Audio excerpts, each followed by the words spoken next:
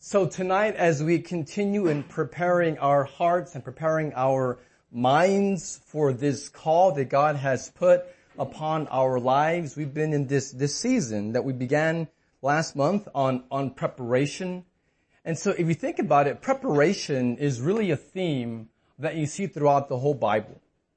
I mean, if you think even in the Old Testament with Moses, he spent 40 years exiled in Midian before he saw a burning bush where God appeared to him and God gave him his call on what the rest of his life would look like for his last 40 years of life. But he spent 40 years in Egypt, 40 years basically in exile in preparation, where God was shaping Moses and forming him for the next 40 years, which would be him leading the Israelites out of slavery and then into the cusp of the promised land, which he didn't do that, but Joshua did. So again, we had 40 years of preparation in Midian. You also had David before he was King David. He was taking care of his father Jesse's sheep. And it says that whenever there will be a wild animal like a bear or a lion, that David would kill those animals that were attacking the sheep. So can you just imagine this young David with his slingshot and day after day out there and just in the woods and just practicing with his slingshot. Okay, I'm going to hit that tree 30 feet away, and then, I missed it. So then trying again and just practicing and then thinking, okay, I have to hit it 5 times in a row before I can go take a water break. Now I can just totally picture David on practicing every day with his slingshot. And then whenever the lion or the bear would come, he was ready because he had prepared. He was practicing. And so then when Goliath appears, he was ready. There was no concern. He knew who God was, so he was rooted in the Word, and he was worshiping God, and he had practiced with his slingshot. And so all that preparation led him to defeat Goliath and then to lead Israel to its glory years, which was with a peace and secured borders. And so that was preparation. And if you want to go to the New Testament, you have the Apostle Paul. Jesus appears to him, and he is now called to be an apostle. But according to Galatians 1, before he went to Jerusalem to meet the other leaders who were the apostles, like Peter and the other apostles, before he went there, it says that he went away to Arabia. We don't know exactly where or exactly what he did, but what we do know is that this was a preparation time for him. I mean, from what my best guess is that he was poring over the Bible, which at the time was just the Old Testament. But probably just reading the Bible and praying and being in Christ's presence and learning from the Spirit is what Paul did for 3 years of preparation before he wrote half the New Testament and planted churches across Europe and Turkey. So it was a preparation time. And so in a similar way, now this won't be a 40-year preparation. It wouldn't even be a 3-year preparation. It's more like a 7-month preparation. I was talking to Karen Francis before we started here 10 minutes ago, and she was sharing. She was like, man, I need to go to seminary and get a degree so that I can be ready to help this launch team. And I was like, no, you don't, sister. You don't have to spend 3 years preparing for in seminary. That won't even help you as much as you think it will.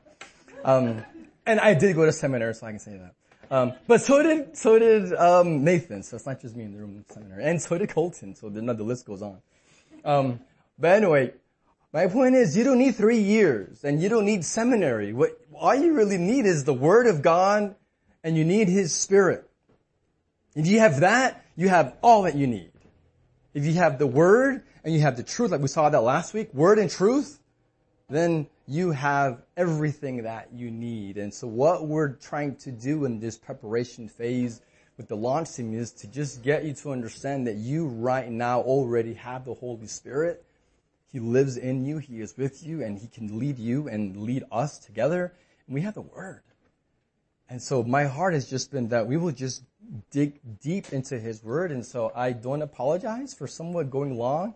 Come January, we're going to have less time, so I can't go very long in January. So I can go long, so I am kind of going long Sunday nights because we can. And you can go apply it in your home groups. But this to me is a very special time. And I look forward to, months or even years from now, sitting around the table with a meal or a coffee with several of you, and maybe individually or together, and saying, remember when? You remember when we were meeting in Nathan's house and it was packed? Or remember when we were in Karen's house and it was packed? Or the Jeffers house? Do you remember when y'all were first leading worship, Tristan?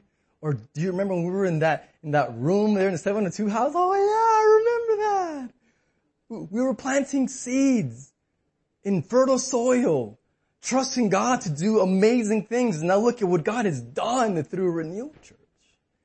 And so that's where we're headed. And so this preparation time is, to me, very dear and very special. And we're preparing for what God has for us to do, to spread God's renewal to Bill County, and by His grace, through His Spirit, even to the world. So this is an important season. So if there's anyone that you see that is not here, that's in your home group, I encourage you, reach out to them and say, hey, man, we missed you. Man, you're missed when you're not there on Sunday nights or in our home group. And so last week we were talking about our vision and mission in action. So we talked about our strategy and how we have a gospel-centered strategy. And so we talked about the first components, if you will, the first elements of our strategy of the four being worship, which worship is the end of and also the fuel for this mission Jesus gave to us. And we also saw how Acts chapter 2, verse 42 is the foundation. It's actually not the only place. We'll look at this next week as well. But the Great Commission also has these four components of our strategy. So this is not unique to this one text. But we're looking at Acts 2, 42 through 47, and I'll read that to you again. And they devoted themselves to the apostles' teaching and the fellowship, to the breaking of bread and the prayers, and awe came upon every soul, and many wonders and signs were being done through the apostles. And all who believed were together and had all things in common. And they were selling their possessions and belongings and distributing the proceeds to all as any had need. And day by day, attending the temple together and breaking bread in their homes, they received their food with glad and generous hearts, praising God and having favor with all the people. And the Lord added to their number day by day those who were being saved. Will you pray with me? Father, I thank you for your word. Thank you that we read it. And as we read it, Father, our hearts are stirred and gripped by your Spirit. You know, these are your words that you wrote them and you inspired them and you've given it to us so that we can know you. And the goal of the Bible and the goal of our studying, the goal of our preparation is not greater education. The goal of our studying the Word is not knowledge. The goal is knowing you. The goal is being in awe of you and treasuring you and enjoying you and just you, Jesus. You are the goal. You are the prize. You are our hope. You are our purpose. You are our everything. So we ask that you would just bless this time. As we've been sharing that it is such a special season that you've given to us as a launch team. So we ask for your Spirit's empowering and leadership. For your leading. For your Spirit to illuminate the truths of your word and that we would be gripped by it and respond with lives of greater worship and devotion to you. And we pray for your anointing in the name of our King, Jesus. Amen. So you see here the context for this mission here in Acts 2. So we're talking tonight about community. So we talked about worship. And then number 2, the second component of our strategy is community. So we're talking about how we're going to accomplish our vision and our mission. So it's great to know where you're going and why you're going there, vision and mission. But how are you going to get there? What are the steps? What is your strategy? Well, that's what we're talking about. So last we talked about worship. Tonight, community. So community is the second part of our strategy. And you see this right here in Acts 2. So verse 42. It says, they devoted themselves to what? The fellowship. And so they had fellowship. You see it in verse 44. All who believed were individuals, right? No. It says they were together, and all things in common. So they were sharing their things and sharing their lives. They had it in common. And then verse 46, and day by day, you see that? Day by day, not once a week, not a check-the-box churchianity. It says day by day, attending the temple, so large formal teaching gatherings, and breaking bread in their homes. So following Jesus individually in homes in smaller groups. And so what you see here is community. So the key word is fellowship. So if we're talking about here the essence of community or the foundation for our community there in your notes, we're talking about fellowship. Now the Greek word for that is koinonia. If you're like, how do you spell that? Don't worry about it, it's not important. But koinonia means fellowship. It means participation or sharing. So it means all of those. So it's a participation or a sharing. And so what it refers to is fellowship is participating together in the life and the truth made possible by the Holy Spirit. So it's sharing our lives together for the glory of God. And so the church is this. Think of it this way. The church is the fellowship of the Spirit. And so it's God's Spirit that creates our fellowship. We don't create it. Now we'll see in a minute that we have to maintain it, but we don't create it. The Spirit creates our fellowship. Now many of us, and it's understandable because I'm the same way, we can think of fellowship as being very casual or social and always involves food, right? Because we are Baptists, right? Even though it won't be a traditional Baptist church, we're still going to be Baptist, so you have to have food whenever we have fellowship. But now fellowship, to be fair, fellowship can take place in casual, informal settings like a living room or a coffee shop or a game night. And so I'm not saying that those things aren't fellowship, but the biblical meaning and the significance of fellowship of this community is much deeper than just hanging out. So as you've already heard from me, I love Lord of the Rings and J.R.R. Tolkien. I think he's just awesome. I think Tolkien captures the essence of fellowship when he has his first book and of course movie called Fellowship of the Ring. And he did that on purpose because the church is a fellowship of the Spirit. And so when he's talking about having a fellowship of the ring, what he's describing is you had a diverse group of people, these 9 friends that came together from very different backgrounds. So dwarves and elves and hobbits and men would never hang out in Middle Earth. Like they just didn't hang, you know? The dwarves were underground searching for gold and having all of their parties, and the elves are in the woods and they're beautiful and they're like these eternal beings, and they didn't hang. They weren't friends. And the hobbits were in the Shire doing their thing, and the humans were depicted as being selfish, which we are, correctly depicted in the movie, and they're doing their thing, and they're not friends, and they don't hang out. And yet, something brought them together into a fellowship. So these were not normal circumstances. Something bigger than themselves brought them together. There was a dark power that had been awakened and that threatened to destroy everything that they knew, and everything that they loved was now on the line to be burned by a very evil spirit. And so these 9 friends come together committed to destroy the one ring of power by casting it into the fires of Mount Doom and Mordor to defeat Lord Sauron from being embodied. So you chuckle, but it's funny. It's a great movie. But the truth is profound. Fellowship isn't just a game night. Now, it can be, but fellowship is much more like brothers on a battlefield when there are bullets flying overhead and they're not blanks. When they're real bullets and there's a real enemy. There's a real dark, evil spirit that wants to destroy everything that we know and love. This is real. And there's a reason why the Bible describes that we're in a battle, and it's not against flesh and blood. There's a real battle. There's a real lion who is seeking whom to devour.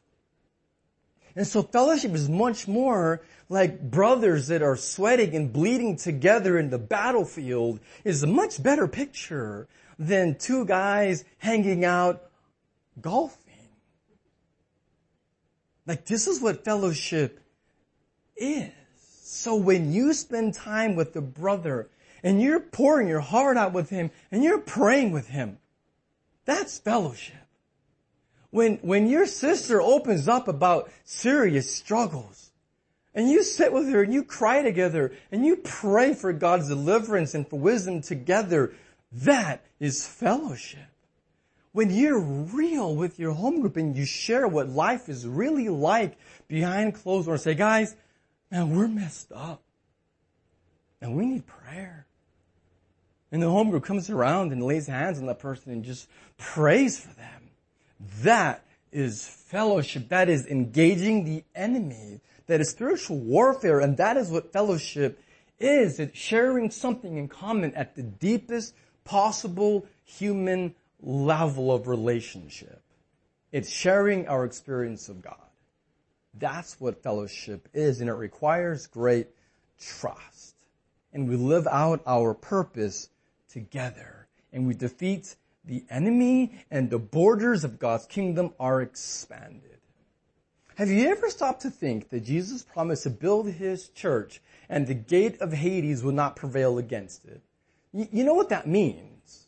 It doesn't mean that there's two gates that are bounding towards the church. It means that we are storming the gates of Hades.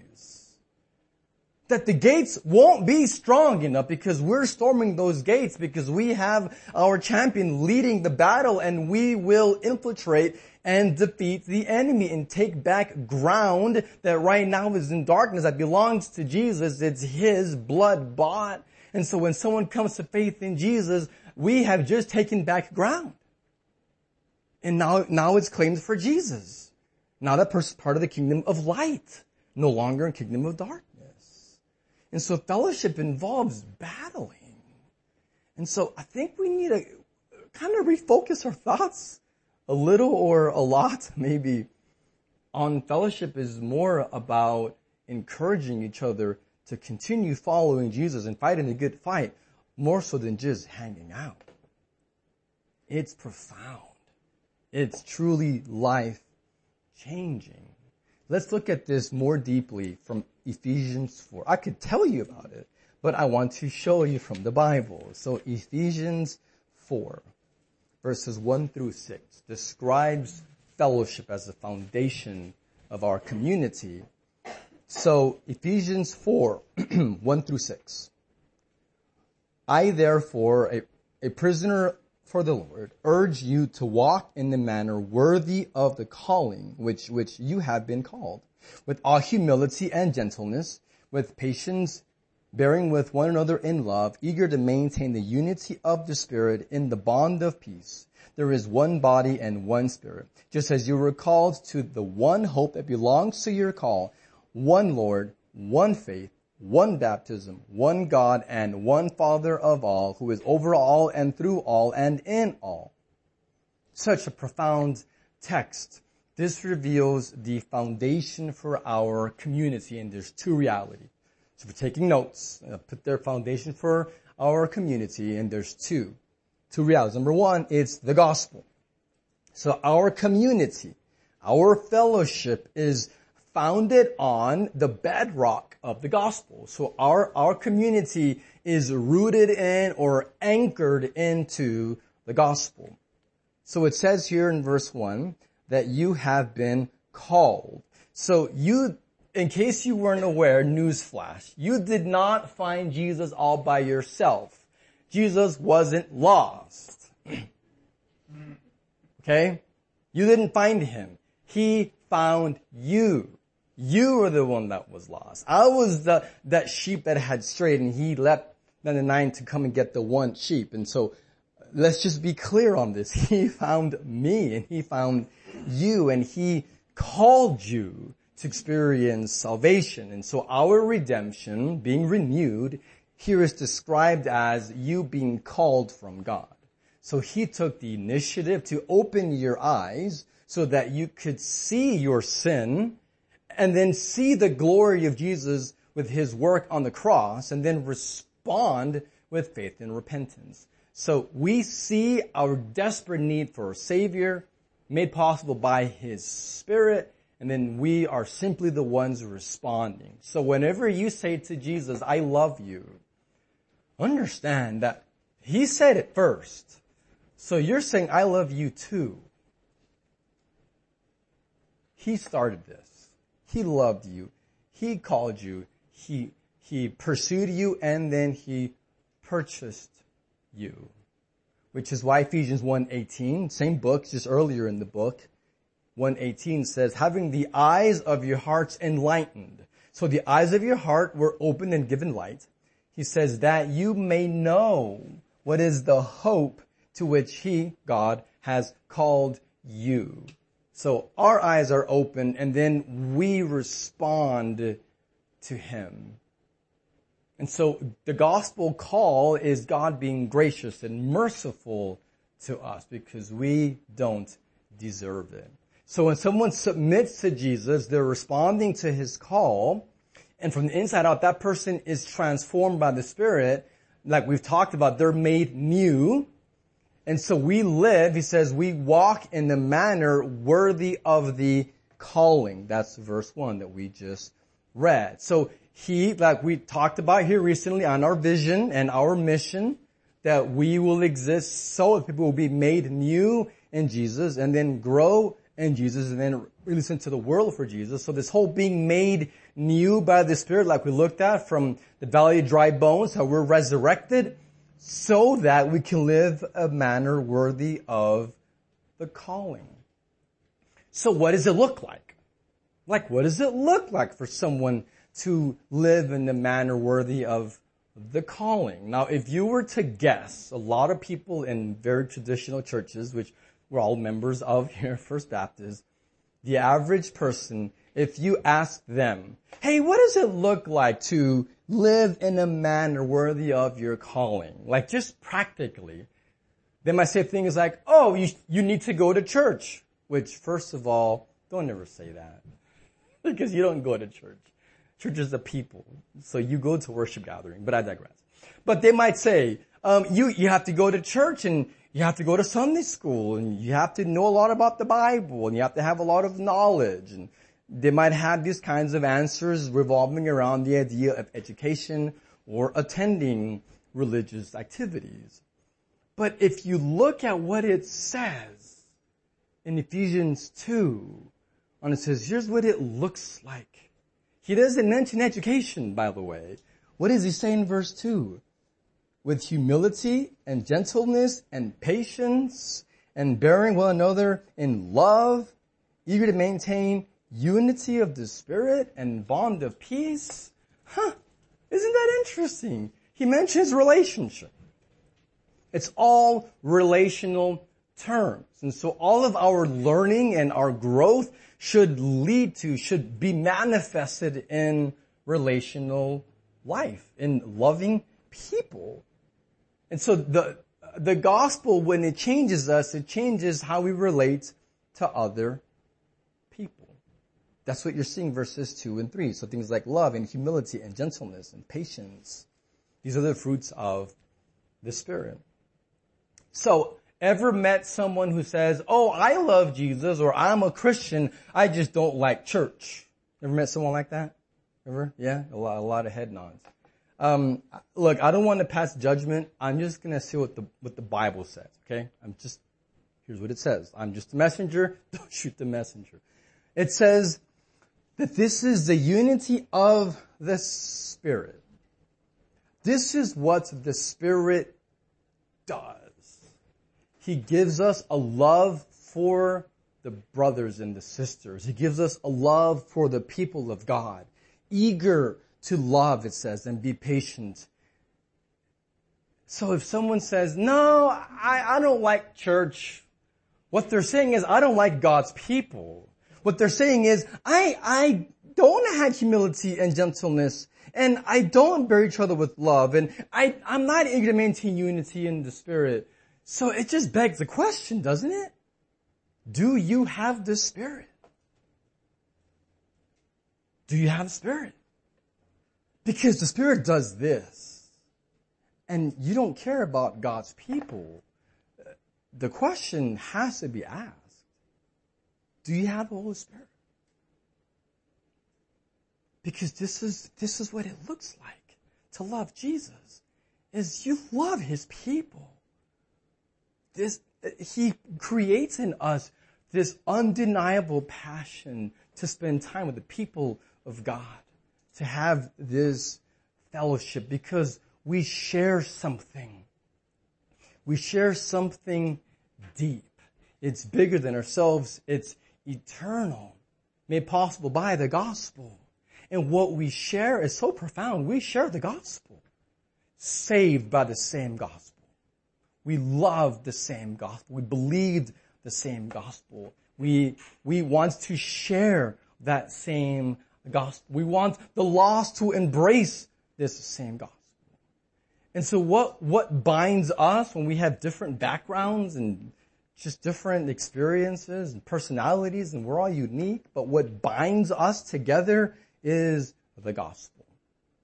A love for Jesus and His message. And so our community is founded upon this gospel. Spirit makes us new, gives us new hearts, and then He makes us part of this community, and then we respond with enjoying one another. Second, our community is founded upon the Trinity. So it's founded upon God Himself.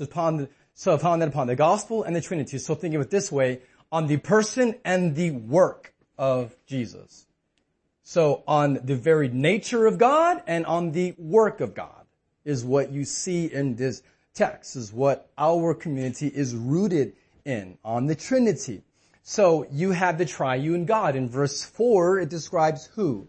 There is one Spirit, right? Verse 5, he talks about the Lord Jesus Christ. So you have Spirit in verse 4, the Lord Jesus in verse 5, and then in verse 6 it refers to who? The Father of all. Oh, interesting. That in the text talking about community and fellowship and loving each other within the church, he references the gospel and he references the Trinity, the Father, the Son, and the Spirit. What you see in the Trinity is each member, Father, Son, and Spirit, desire to glorify each other.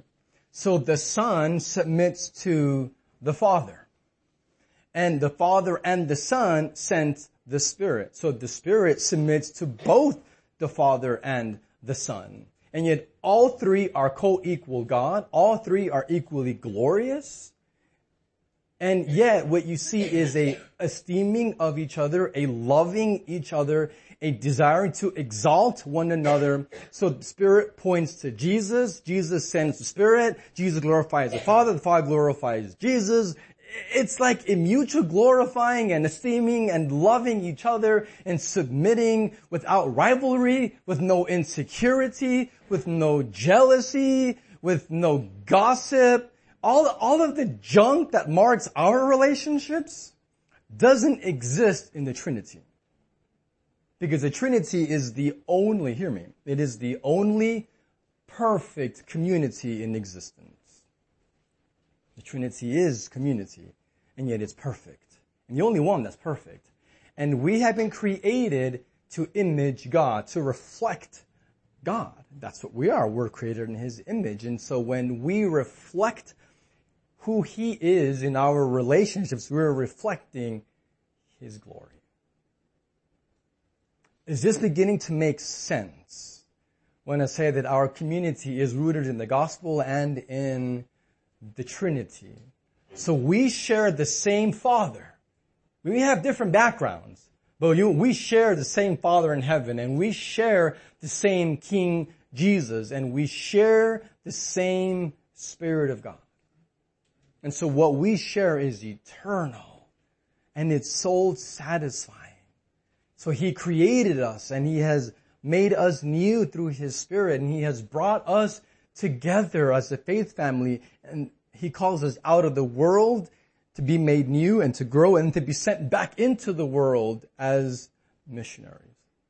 And it's Jesus Himself that binds us. So His plan and His purpose and His presence. So this is what we're seeing our community is. The plan, the purpose, through the presence of God is what binds us together. And we respond to Him with communal lives of worship. So can you live like this by just, quote, going to church on Sunday? I'll give you one guess. The answer is, heck no. No. It's not possible. You cannot live this out when you just see someone down the hall. Hey, how are you? And you have a good week? Yeah, it was great. Good. Oh, yeah, I'm good. Yeah, bye. And you drive home and you're not living this out. Yeah, you had a good time and maybe you heard great teaching. But if you don't have true community, then you're not fulfilling God's purpose for it. So as a faith family, we display His glory when we deeply love each other, when we know each other, and when we are known by each other, when we serve each other. And here's a hard one, especially for the guys in the room. Here's a hard one, okay? Receiving acts of service from other people. Like, that's actually really hard for guys. And I'm included. I've learned over the years, but man, when I was younger, just my pride, I'll never forget. When Joshua was born, he had a lot of health problems. He was in the hospital for a long time, and the church that we were at in Louisville brought us meals. And it was the weirdest thing. Like, all these people that I kind of almost barely knew were coming by to our little apartment, and I was so ashamed because I was so prideful. It was a small apartment. I was in seminary. I was really poor. It was home. I didn't care. But I didn't want anyone else to see it. It was like weird. I was like, no, this is my one little bedroom apartment. And people were coming in and bringing us food, and I did not like it. I was not feeling it. I was like, what are they doing? Like, I got this. I have a job. I can take care of this myself. And I was just really arrogant. And God had to break me of that and realize, no, you are part of a family. You will have the chance to take meals to others when they have sickness. And now it's your turn and you need them to come take care of you. And be humble enough to receive my providence through my people. And so we love each other. And so oftentimes it's just our own pride that gets in the way. And we need to just humble ourselves and just receive that. You're part of a family. So if you're here, listen, you're part of a faith family. And so if you don't like that, I don't know how to say it, but there's the door. Like, we want to love you. We want to know you. We want to help take care of you and encourage you and be known and release you to be on mission, have your soul satisfied. And if you don't want that, if you don't want to be loved, then this is the church for you. Like, I'm just keeping it real. Like, this is what we're going to be about, is having true community because it displays God's glory. Let's talk about the enemy of community. This is important. The enemy. Next few notes. So think back to the Garden of Eden, okay? You had harmony, right? This is heaven, basically. Paradise. Harmony with Adam and Eve, and God was walking in the garden with them. So harmony with man, harmony with God. Perfect. Peace. Shalom. That's what you have. But then what happened? There was rebellion, right? Adam rebelled against God. We talked about this a few weeks ago. And he basically soiled God's sanctuary. He rebelled against God. And so then what happens? God comes to see his son and daughter to just enjoy their presence. And what is Adam doing? Hiding. It says hiding from the presence of the Lord is what it says in Genesis 3. We need to begin to understand sin as the destroyer of community. So I know that we think of sin in individual terms because we're American. I get it. We all think this way. But we need to stop it. Like, seriously, we need to grow up and stop thinking of sin as very individual because it's not. Sin is very communal. And what sin does is it breaks community. It did between Adam and God, and it continues to this day. So people that are far from God don't commune with God. They don't have community or fellowship with God. They're far from God. And so we need to begin to think of redemption as a reclaiming of community, a restoring community. That's what redemption is. And so we're called ministers of reconciliation. Why? What does it mean to be reconciled? If a couple is fighting and they're gonna get a divorce and then they have reconciliation, it means they get back together again. They were close, they fell apart, and now they're back close again. And so that's what it means. And salvation at its essence is being saved from your sin, yes, but to something. To know God. To community with God. And with His people. And so we need to think of sin as the devastator, the destroyer of community, and redemption as the restorer, the renewal of community with God and with others. So this idea of, oh, it's just porn, or it's just this sin, it's just hurting me, I'm not hurting anyone. Wrong. It hurts others. It does hurt you, you're right, but it hurts others too. It hurts your wife, hurts your husband, hurts your kids, hurts your church, it hurts people. And it robs God of His glory. Because rather than delighting in Him, you're delighting in that other idol. And so it ultimately hurts you and God. That relationship. And so we need to understand the reality that connectedness is the key. Because God's purpose has always been to create a gathered people, a worshiping community that displays His glory. So remember in Revelation at the very end, the consummation, you have people of every tribe, nation, and tongue gathered together worshiping God. That's His purpose. That's where we're headed. And this right here is just a preview of what's coming. That's what Renewal Church will be. A snapshot, a foretaste, the appetizer, a foreshadowing of what's coming for eternity, saving us to live in His presence. But guys, we see the devastating effects of disconnectedness all around us. I mean, how many people do you see in restaurants and they're just doing this? Like, they're next to each other and they're on their phones. Like, it's just unbelievable to me. Or, you know what's amazing to me?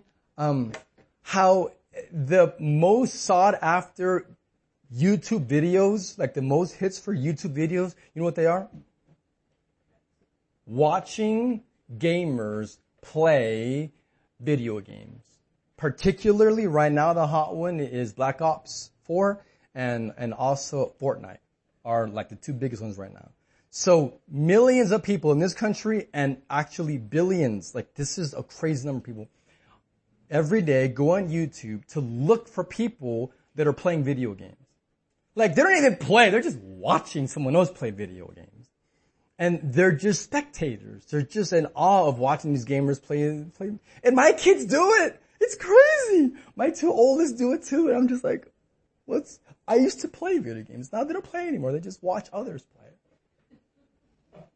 And we're spectators. And we bring it with us on a Sunday morning where people show up and they're not singing. They're just standing there, spectating. Watching those on the stage, they're worshiping and they're just spectating. They're not participating because we have been conditioned. Listen to this. We have been actually conditioned by our culture to be spectators. We watch on our phones, on social media, videos, Instagram. You're just watching. And so that's what we do all day long. We're just watching. We're spectators. And so then we think that following Jesus is a spectator thing. It's not. We're supposed to participate in worship, participate with other people, and not just spectate. And so we need each other. Let me read to you one text. James 5, verse 16. This is such an awesome text. I don't have time to break down the whole context. I'll read you this one verse, James 5:16. Therefore, he says, confess your sins to one another and pray for one another that you may be healed. The prayer of a righteous person has great power as it is working. It says, you want to be healed? Confess your sins. And so you want your soul to experience healing. You want deliverance from your bondage. You want strength to follow Jesus. You want to have your heart changed. He says, pray. But he doesn't just say pray by yourself. He says, pray with your brothers and sisters and come clean. Admit your failings. Admit your need. And so what the Bible here is saying is you need transparent, meaningful, vulnerable relationships where people actually know you. Where you take off the mask from Sunday morning that all of us can wear. You know, I think it's so funny when I see Bonnie put on mascara. Because you know what the word in Spanish for mask is? Máscara. Like that's the word. Máscara in Spanish is mascara. Pronounced in English, mascara. It's máscara. And it means mask. That's what it means. And so makeup is like putting on your mask. It's so funny. And I'm not downing women who wear makeup. I'm not going there. I'm not saying it's wrong. I'm not saying it's evil. Here's my point, is we can all in our own ways want to cover up and just lie and pose and be fake. We can all do this. But that doesn't help us. We just cheat ourselves. And what we need is this. He says, confess your sins, be honest, let people know you, let people in. And then you're going to have healing. Then you're going to have deliverance. Then you're going to see victory and defeating the enemy. We battle the enemy together. Now, is this uncomfortable? The answer is yes. Yes. Yes, it is. And for many of us in the room, maybe it's a little bit different. Some of you, maybe you're thinking, what did I commit to? Like, are you sure this is in the Bible? Are you sure? Yes. Yes, I'm talking about just knowing one another. Following Jesus together. Living in community. Let's talk about that from Hebrews 10:24 and 25. Hebrews 10:24. These are awesome texts. I'm just kind of glossing over them, but they're so important for us to read together. Hebrews 10:24. And let us consider how to stir up one another to love and good works. You hear that? So to stir one another, to encourage each other, to what? Well, to love and to do well, to grow, to live on mission for Jesus, to grow in our holiness. And so he says, stirring up in each other to love and good works. He says, not neglecting to meet together, as is the habit of some, but encourage one another. All the more as you see the day drawing near. Jesus is coming. He says, in light of Jesus coming, he says, make sure you just show up and check the box on Sunday, right? No, not at all. He says, don't just show up and check the box on Sunday. He says, let people know you so they can encourage you. And the word love is in this text, and so this is not a coming down on you, it's a loving you. And you expressing your love to them so that you can do good works and continue to follow Jesus. It says be encouraged. But you can't do it alone. We stir each other up to good works. So you cannot live this out on just Sunday morning. It misses the point of community. It's personal, yes, but it's not private. So how many of you here ever been to Northern California to the Redwood Forest? Have never been there? You know what's amazing? I've actually not even been there. I want to go there, but I've read about these amazing trees. That some of these trees are like over 1,500 years. Like these are some ancient trees. And you know how tall they are? Like average is like 250 feet. So think like a 25-foot skyscraper, alright? Like that's about how tall they are. I mean, they're just these These amazing, huge trees that are unique to just that one part of the globe. This isn't God's plan. But did you know that their roots are really very shallow? That they go at most 4 feet deep. Think about it. 250 feet tall.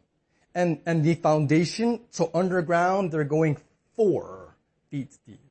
Like you would think you would have to go well over 100 plus to have that kind of anchoring to be that tall, but they're not. They have very shallow roots. You think, well, how in the world do these giants stay upright and not topple over? Well, the reason is that they only grow in groves.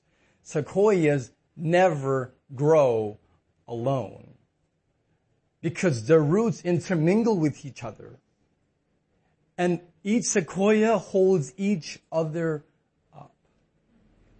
So if you had only one sequoia, it would have no chance to stay up. But you get thousands side by side, and all their roots, shallow maybe, but intermingled and locked together. Now you have powerful trees that stay up for millennia and a half. It's displaying the glory of God. No follower of Jesus follows him alone. You can't. You can try, but you're going to topple over. And maybe you have tried, and I pray that's what has maybe God used to bring you to this launch team. Let's talk about home groups for a minute. Our time is expiring, and I want to talk about the primary context for how we're going to accomplish this living out community. So a home group is so by definition, there in your notes, a missional community of 8 to 12 people that share life while following Jesus together. So let's look at this. So it's a missional community. Now we'll look at this in more detail in a couple of weeks when we talk about gospel-centered influence. And so we'll talk about that at length in a couple of weeks. But just here briefly, your home group is designed, so by its inception, is meant to be a missional community where you will pray for your lost friends, invite your lost friends to your group, and then together be creative and together reach your neighborhood. And so that's what your home group is meant to be, a multiplying missional community. We talk about sharing life. And so in home groups, you're gonna serve one another. So a lot of our pastoral care, so follow-up for those that have been missing Sunday morning worship gatherings, or people that are sick or in the hospital or need encouragement, the primary area for pastoral care will be in home groups. Because if you leave it up to the senior pastor to do all the follow-up or visits, and it's just one person. I'll be busy, but I'm just one person. So if every home group is doing that, how much more can we just multiply the care that happens in our church? And so, again, this is about belonging and having a home, be part of the faith family where we enjoy each other as we share our lives. And so this means you cry together, but it also means that you celebrate together. All of it together. Following Jesus. We'll look at this in more detail next week. We talk about gospel-centered growth. But following Jesus means reflecting Jesus. So the master becomes like, or the follower becomes like the master. And so following Jesus entails becoming like him. So growing in our holiness. And so a home group provides the environment where you can learn from each other, study the word and apply it and really experience growth. And so you cannot change and become what God's calling you to be by yourself. You follow Jesus within your home group. And when you're following Jesus within a home group context, it gives you hope. And it gives you the encouragement and the strength to be that man and that woman that God's calling you to be. And to be on mission. You can't do it alone. And again, all of this is done together. So we press in to one another. So have you ever gone to one of nicer hotels where they have a mirror and it's like that 20 time zoomed in mirror, and you look in, you're like, wow, it's crazy because it's like you see all your pores, and you ever seen that? Just me? Really? Well then go to Bed Bath & Beyond because they sell them too. I've not bought one Cause I don't want to have a like 10 or 20 times zoomed in. Well, I guess if you're plucking your eyebrows or something, it may be helpful. I guess that's why they sell it. But as a guy, I look in that mirror and it's like Frankenstein, man. Like seeing my own face. You know, there's the same mug that I look at every single day that I shave and I try to fix my hair and all. But then you see it zoomed in and you see like all the flaws. And it's like, I don't want to look anymore. And like, put that mirror away. And that's how we are. We don't want others to see our flaws. So keep everyone pushed away. But if you let people get close enough, guess what they're going to see? They're going to see when you have a bad day. They're going to see the attitude or the behavior, the inconsistencies. They're going to see the real you that your wife already sees, that your husband already knows, you know. But others will see that too. And you think, oh man, that's terrifying. Well, that's a good thing. Because we need it. We need to press in to each other so that we can hold each other up and have our roots, have our hearts linked and intermingled together. So what's the point of all of this? You're thinking, oh, okay, so you can preach about all of this stuff, but let's just be honest, like, this is hard. Right? No? Yes! Yes, this is challenging. And I want you to think for a second about your highest of joys. Like those moments when you were like, man, I was so happy in that day or that season. And then also think about your lowest of lows when you were just, oh man, like rock bottom, dark or depressed or really struggling. And I can guarantee you, for both of those, your greatest of joys and your most painful of hurts have been in relationships. That's how it is. This is the reality. God has made us to be relational. And we live in a broken world. And so sometimes it is painful. And can I guarantee you that I'm never going to disappoint you? No. I will disappoint you. Now, I won't do it on purpose, but I will. I'm going to upset you at some point, I'm sure. And not just me, but others in this room or others that will eventually join us will at some point hurt or offend or disappoint or discourage you because we're broken. Because we're still sinners. Yes, saved by grace. Yes, made new, but not glorified yet. So you can't give up. This is worth fighting for. And let me tell you why. Romans 15:7 as we close. Romans 15:7 tells us the goal of our community. Why are we even doing this?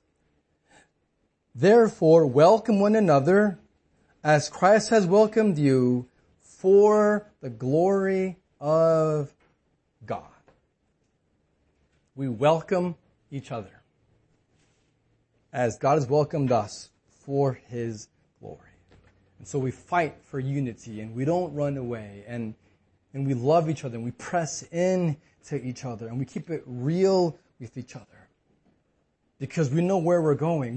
We know where we're going to be for eternity, which is a community that's glorifying Jesus forever.